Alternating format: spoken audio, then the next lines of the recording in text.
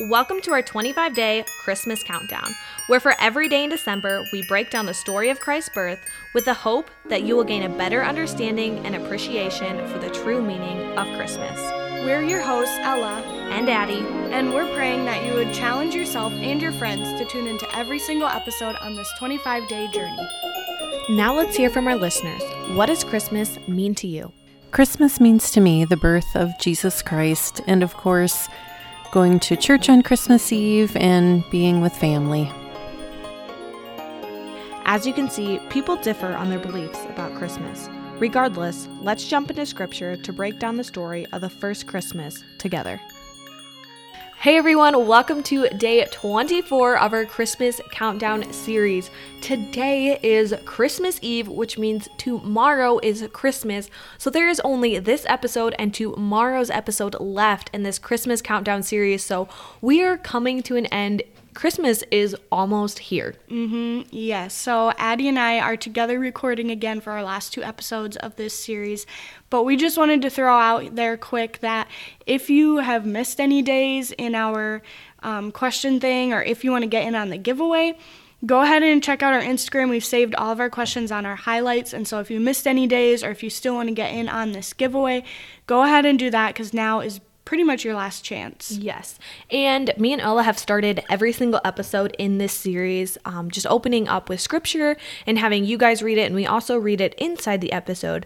But today our scripture is Luke chapter 1 and Luke chapter 2. So we really want you to go back and read the entire story as a whole that we've broke down over the series. Obviously, we have 5 to 10 minute episodes, and that would be entirely too long for us to read it over air. So go ahead and read that on your own. It really won't take as long as you think. Even though we dragged out these two chapters into 25 days, you can definitely just take 5 or 10 minutes to do that. But it's Christmas Eve. Tomorrow is Jesus' birthday, and so we want to talk a little bit about what God wants for his birthday this year. Yes, so what does God want for Christmas? Well, let's actually look to scripture to get the answer to that. So particularly looking in 1 Timothy chapter 2, verse 4, it says, "Who wants all people to be saved and to come to the knowledge of the truth." So what does God want for Christmas? Well, he wants all people to be saved and to come to the knowledge of the truth. What does God want for Christmas? He wants you. God wants your life for Christmas. He wants you in full surrender. Right. John 6:40 also says, "For it is my Father's will that all who see his Son and believe in him should have eternal life.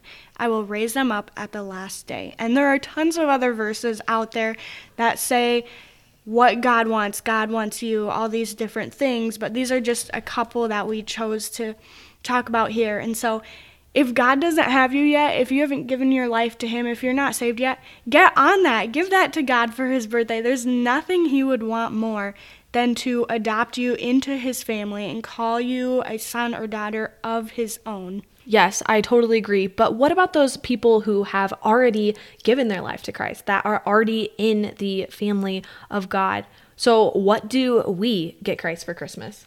Well, we can't give him a literal item. We can't be like the Magi and give him gold, frankincense, and myrrh. But another easy thing to do is to donate money to a ministry or Christian organization, because the money that we have, God gave us in the first place. So giving some of that money back to God. And we talked about this a little bit in our tithing episode a while back, but that is just another simple thing that you can do for God on his birthday. Right, and I also think it kind of shows your heart posture of just holding your hands open to, hey, these are the gifts that God has given me, and I trust God with my life. And that is the whole, what are you giving God for Christmas? I'm giving him my life, and I trust him with this, so I also trust him with my money.